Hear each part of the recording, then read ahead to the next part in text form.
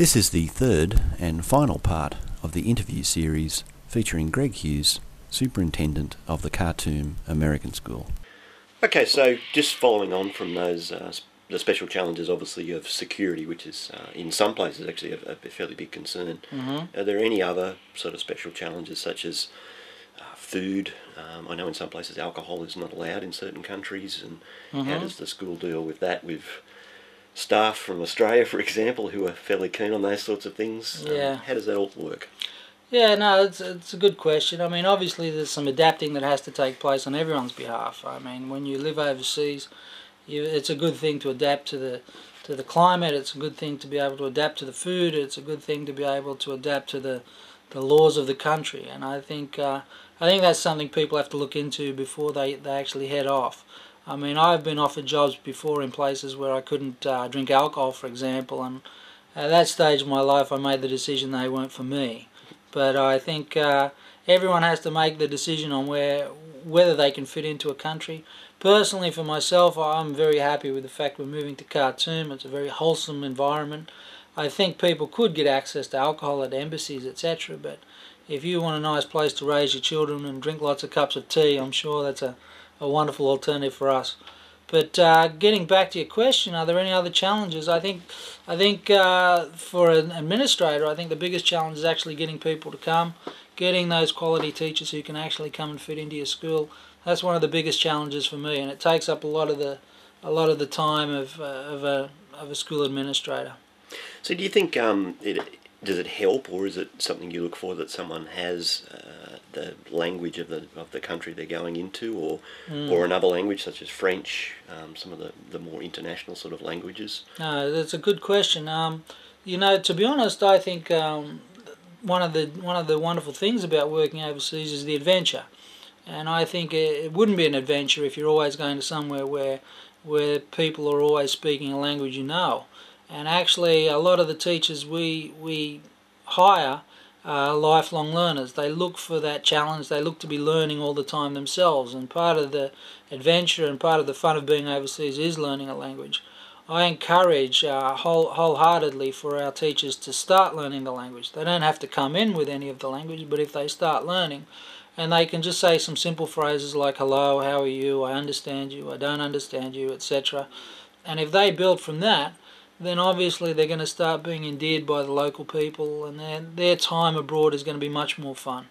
I think those people who isolate themselves, they stay within the one community, they then become bored in that community, and they lose their motivation. That obviously is not an ideal. So I think learning the local language, learning the local customs, being able to fit in, being respectful of their rules and regulations and laws, I think they're all important parts of working overseas.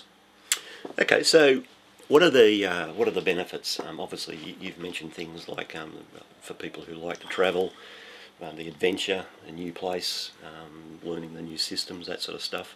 But what are the what's the package that you get? So the salary and any other things that come with that.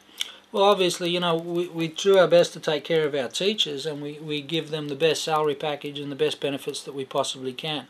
We give them medical benefits, we give them a flight home every year, we make sure that their housing is of a good quality standard, etc.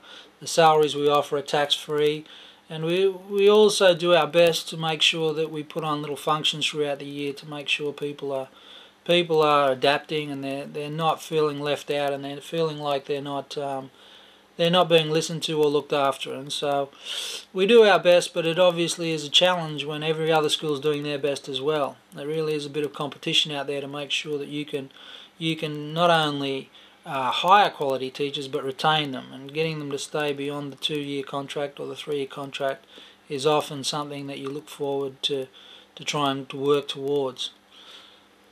Okay, so I guess to round up our series then, are there any sort of special tips that anyone who's listened to these 3 shows, who's interested, any sort of special tips about how to get into it, what they should be looking for, anything that you've learned from probably 10 plus years of experience overseas in this area? Yeah, no problem. I think I've obviously worked with a lot of administrators and teachers throughout those. I think it's been like 15 years now, Darren. It's been a long time, but I think the thing that's come that stands out to me is some people will fit in and some people won't. And I think you've got to first of all ask yourself some questions. Am I prepared to live this lifestyle? Am I prepared to work overseas? How flexible am I? Am I going to be able to fit into a country where perhaps I won't know the language? Am I prepared for those unexpected things that really will at times irritate me? And if you answered yes, I can do all of that to those questions, I think you're on the right track. In terms of getting into these schools, obviously you've got to get some experience. You've got to start getting your references together. Make sure that you can show the administrators at your new school that you are a team player, a person who's going to work towards making your school a better place. Well, obviously, people do not look for a 9 to 5 teacher or someone who just comes in and teaches their classes. We obviously want people who are going to help grow the school, whether or not that means offering extracurricular activities, helping out with supervision of discos, etc. Those sort of things are all peripheral, but in communities where there isn't a lot outside of the school, they're very, very important. The school, like I said, is the focal point of the community. Parents have high expectations, children have high expectations, and obviously administrators have high expectations as well. But again, I think that the hard work that people do put in these schools are well and truly offset by the benefits.